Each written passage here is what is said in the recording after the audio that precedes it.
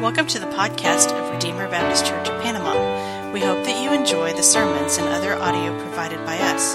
Feel free to share what you find here, and we hope that it will be beneficial to you as you seek to know and follow Christ. So, like Jared said, I'm going to do something a little bit different than I've been doing. Instead of doing one kind of separate piece of the scripture and working through it from time to time and everything, I'm going to start working my way through Jude. So today I'm going to focus on the first 4 verses of Jude. So Jude is only 25 verses long. It's written by the half-brother of Jesus and also the brother of James. Jude is almost always linked very closely with 2 Peter because of the seemingly direct connection between the two of them in both content as well as the way that they were written.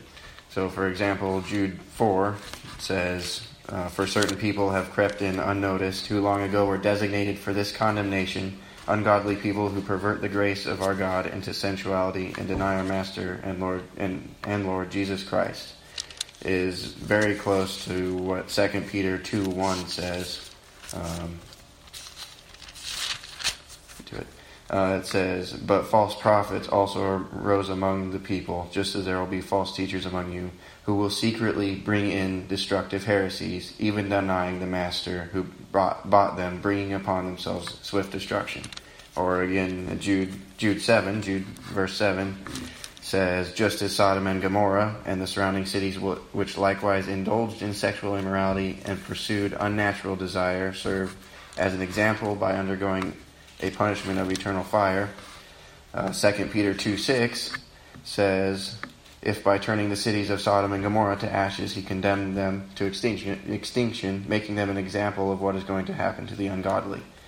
And one last one, Jude 13 says, "Wild waves of the sea, casting up the foam of their own shame, wandering stars, for whom the gloom of utter darkness has been reserved forever." 2 Peter is very similar. 2 Peter 2:17 says, "These are waterless springs and mists driven by a storm. For them the gloom of utter darkness has been reserved." So there's this direct parallel between the two of them. And these parallels continue with throughout 2 Peter and throughout Jude, and has actually led some to believe that Jude actually wrote 2 Peter as well. This seems much more likely, though, that Peter wrote 2 Peter, and that Peter's letter was written heavily dependent on Jude's, and not that they were both from the same author. Because of this close connection, a lot of what I will say while going through the book of Jude will draw upon what can be found in 2 Peter. But we're not looking at 2 Peter right now, we're looking at Jude. So I'm going to start by reading the whole of the book of Jude, just because it's so short, but also because it will help provide an overarching context to what I'm going to say now, today, and then also over the next few times that I preach. And then after that, we'll focus more in on the first 4 verses. But first, let us pray.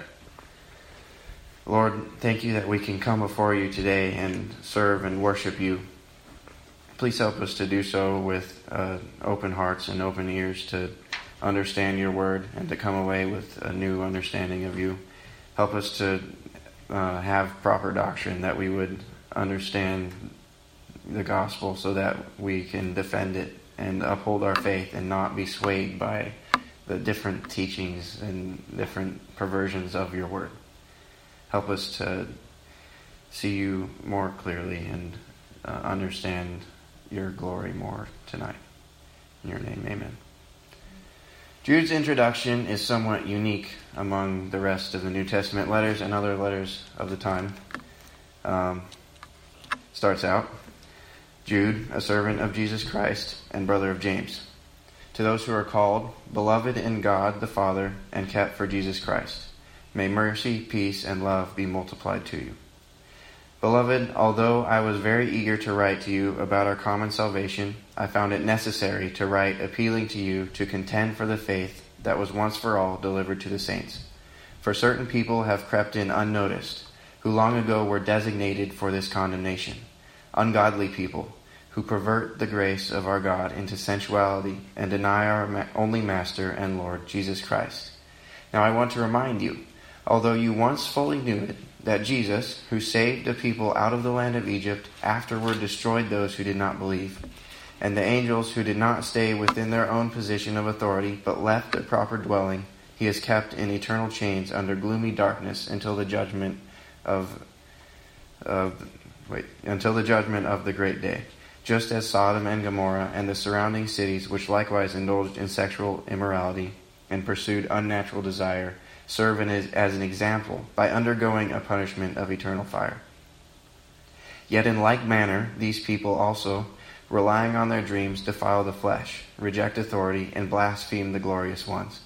But when the archangel Michael, contending with the devil, was disputing about the body of Moses, he did not presume to pronounce a blasphemous judgment, but said, "The Lord rebuke you." But these people blaspheme all that they do not understand, and they are destroyed by all that they, like unreasoning animals, understand instinctively. Woe to them, for they walked in the way of Cain, and abandoned themselves for the sake of gain to Balaam's error, and perished in Korah's rebellion. These are hidden reefs at your love feasts, as they feast with you without fear, shepherds feeding themselves, waterless clouds swept along by winds, fruitless trees in late autumn, twice dead, uprooted, wild waves of the sea, casting up the foam of their own shame, wandering stars, for whom the gloom of utter darkness has been reserved forever. It was also about these that Enoch, the seventh from Adam, prophesied, saying, "Behold, the Lord comes with 10,000s of his holy ones, to execute judgment on all, and to convict all the ungodly of all their deeds of ungodliness that they have committed in such an ungodly way, and of all the harsh things that ungodly sinners have spoken against him. These are grumblers, malcontents, following their own sinful desires. They are loud-mouthed boasters, showing favoritism to gain advantage. But you must remember, beloved, the predictions of the apostles of our Lord Jesus Christ. They said to you, 'In the last time there will be scoffers, following their own ungodly passions.' It is these who cause divisions, worldly people, devoid of the Spirit. But you, beloved, building yourselves up in your most holy faith and praying in the Holy Spirit, keep yourselves in the love of God, waiting for the mercy of our Lord Jesus Christ that leads to eternal life. And have mercy on those who doubt. Save others by snatching them out of the fire. To others show mercy with fear, hating even the garment stained by the flesh. Now to him who is able to keep you from stumbling and to present you blameless before the presence of his glory with great joy, to the only God, our Savior, through Jesus Christ, our Lord, be glory, majesty, dominion, and authority before all time, now and forever. Amen. So moving on to look at the first 4 verses. Jude's introduction, like I said, Jude's introduction is somewhat unique among the rest of the New Testament letters and other letters of the time. He starts out by introducing himself as Jude, a servant of Jesus Christ and a brother of James. That's verse 1. The first thing to notice is the word servant. The Greek word for that is doulos and can be translated servant, but it can also mean slave. So if we were to translate Jude's introduction with this context, it would read, Jude, a slave of Jesus Christ. You might ask, what difference does it really make if we translate it this way? So kind of more than you would think, actually. This term slave connotes an inherent requirement to submit to the will of the master.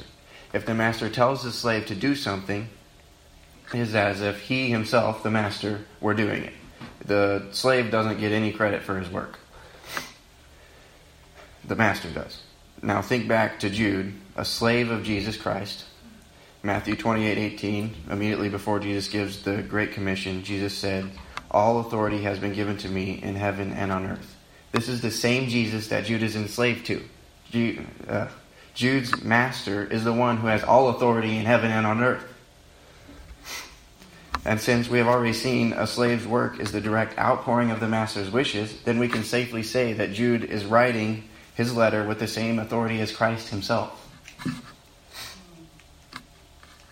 So this book is as if Christ were writing it himself. His letter is a representation of Christ. So when Jude says that he is a slave of Jesus Christ, he is in essence saying, I am a slave of Christ. Therefore, it is not just me who's speaking to you, but Christ through me. And you should treat my letter as such. But he doesn't just stop there. he continues on saying, Jude, a slave of Jesus Christ, and a brother of James. We don't know exactly who James is, but it seems most likely to be James, the half-brother of Jesus. And then using a little logic, we can figure out that if Jude was the half-brother of James, who was the half-brother of Jesus, that means Jude is also the half-brother of Jesus. So Jude is saying that he speaks under and with the authority of Christ, and if that's not enough, he was also directly related to Christ himself. So within the first line of his letter, Jude has already established his credibility so that the recipients of his letter do not push him away as one of the false prophets Jude himself is talking about. They're not like, oh, we don't want you because we don't like what you're saying. Then moving on to the letter's recipients, in the second part of verse 1, to those, we read, to those who are called, beloved in God the Father, and kept for Jesus Christ. The word called here is often misinterpreted to be an optional action. Take it or leave it, like, oh, God is opening a door for me and I can go through it, or I could go this way or that way or whatever. I choose my faith. When in reality, it's God's calling in this sense is irresistible. If God desires someone to come to him, that person cannot refuse, because as we see in Romans 9:19-21, none can resist his will. Romans 9 says, you will say to me then, why does he still find fault? For who can resist his will? But who are you, O man, to answer back to God? What will what is molded say to its molder? Why have you made me like this? Has the potter no right over the clay, to make out of the same lump one vessel for honorable use and another for dishonorable use? So, just paralleling Romans here, none can resist God's will. That's what this word called is meaning. And then all who are called by God will come to faith in Jesus Christ and are, the text says, beloved by God the Father and kept, and kept for Jesus Christ. So,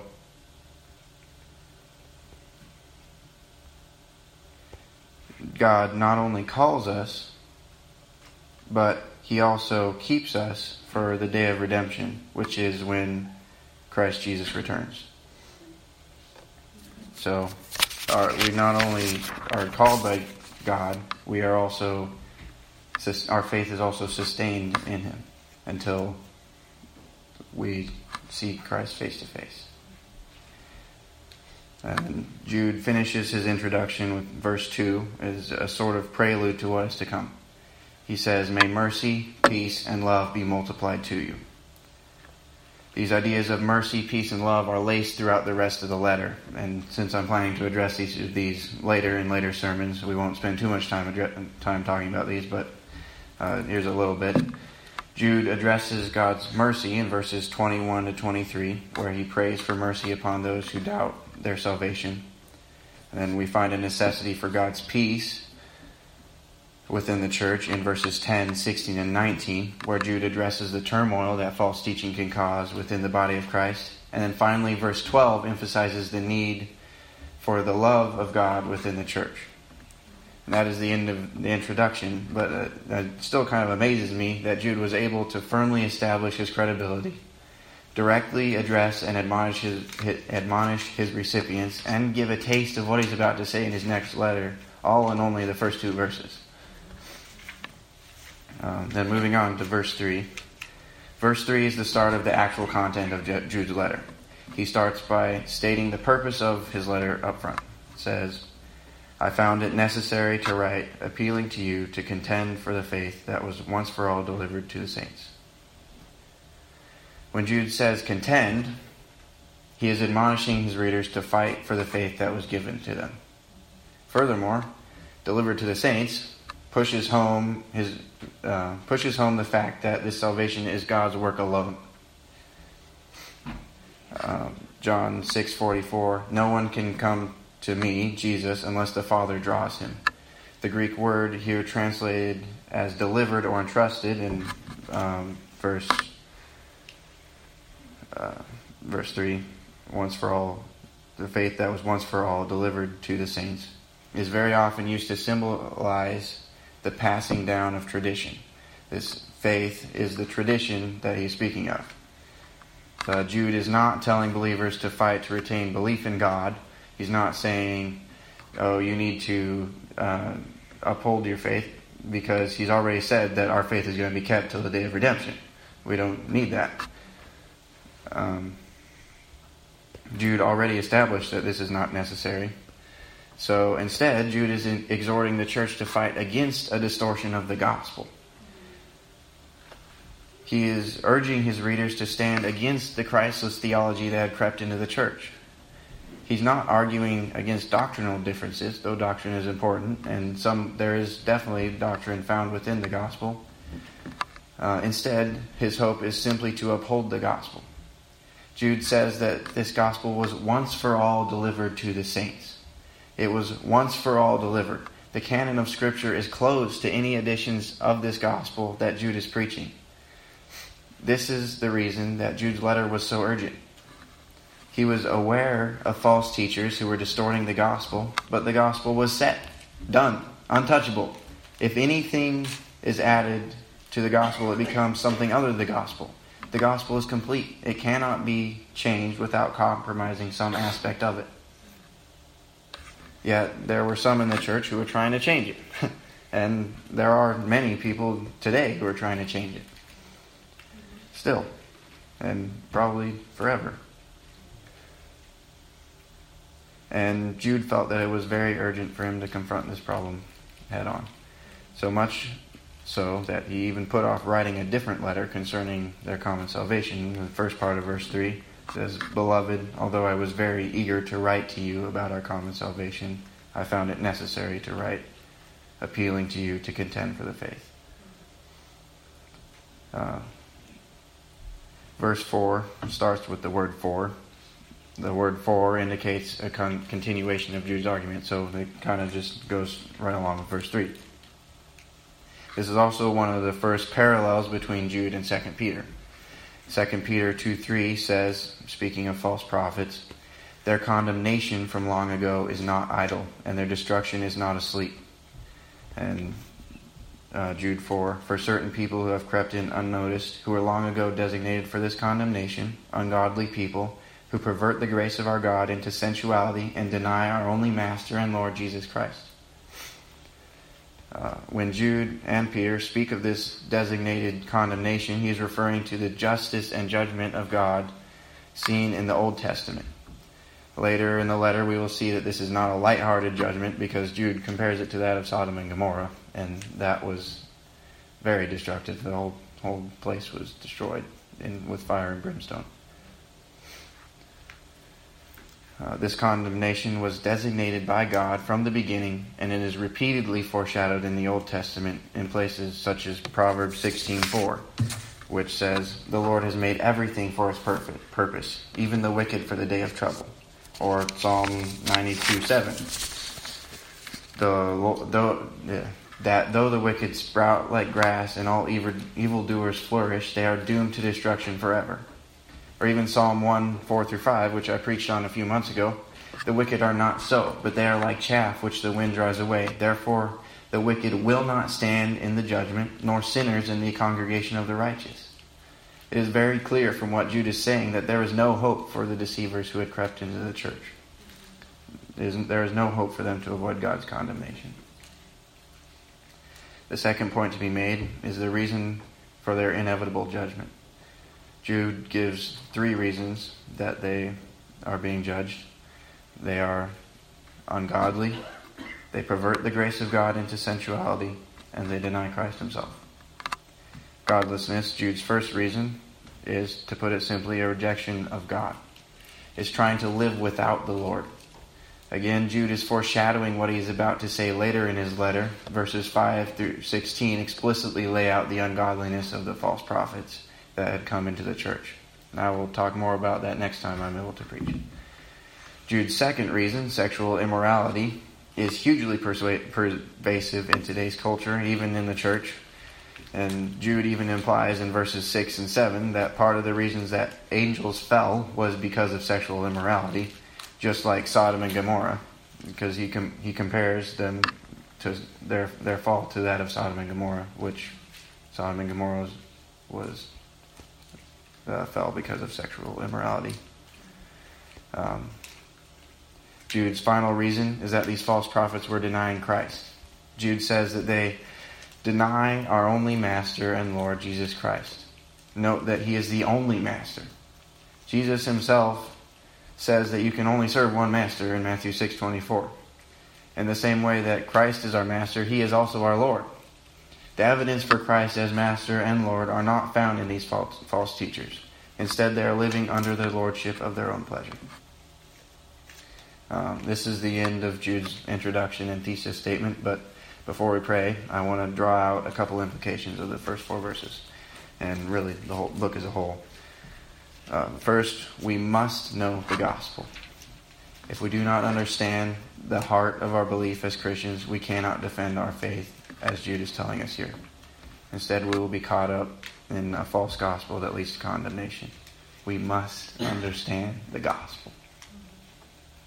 Second, and finally, once we understand the gospel, we must fight to uphold it. Just as Jude is doing here, this letter, we need to encourage one another in faith to uphold the gospel that we have been given once for all. Just as Peter says in 1 Peter 3:15, we must be ready to make a defense of the gospel. So remember those things as we finish up.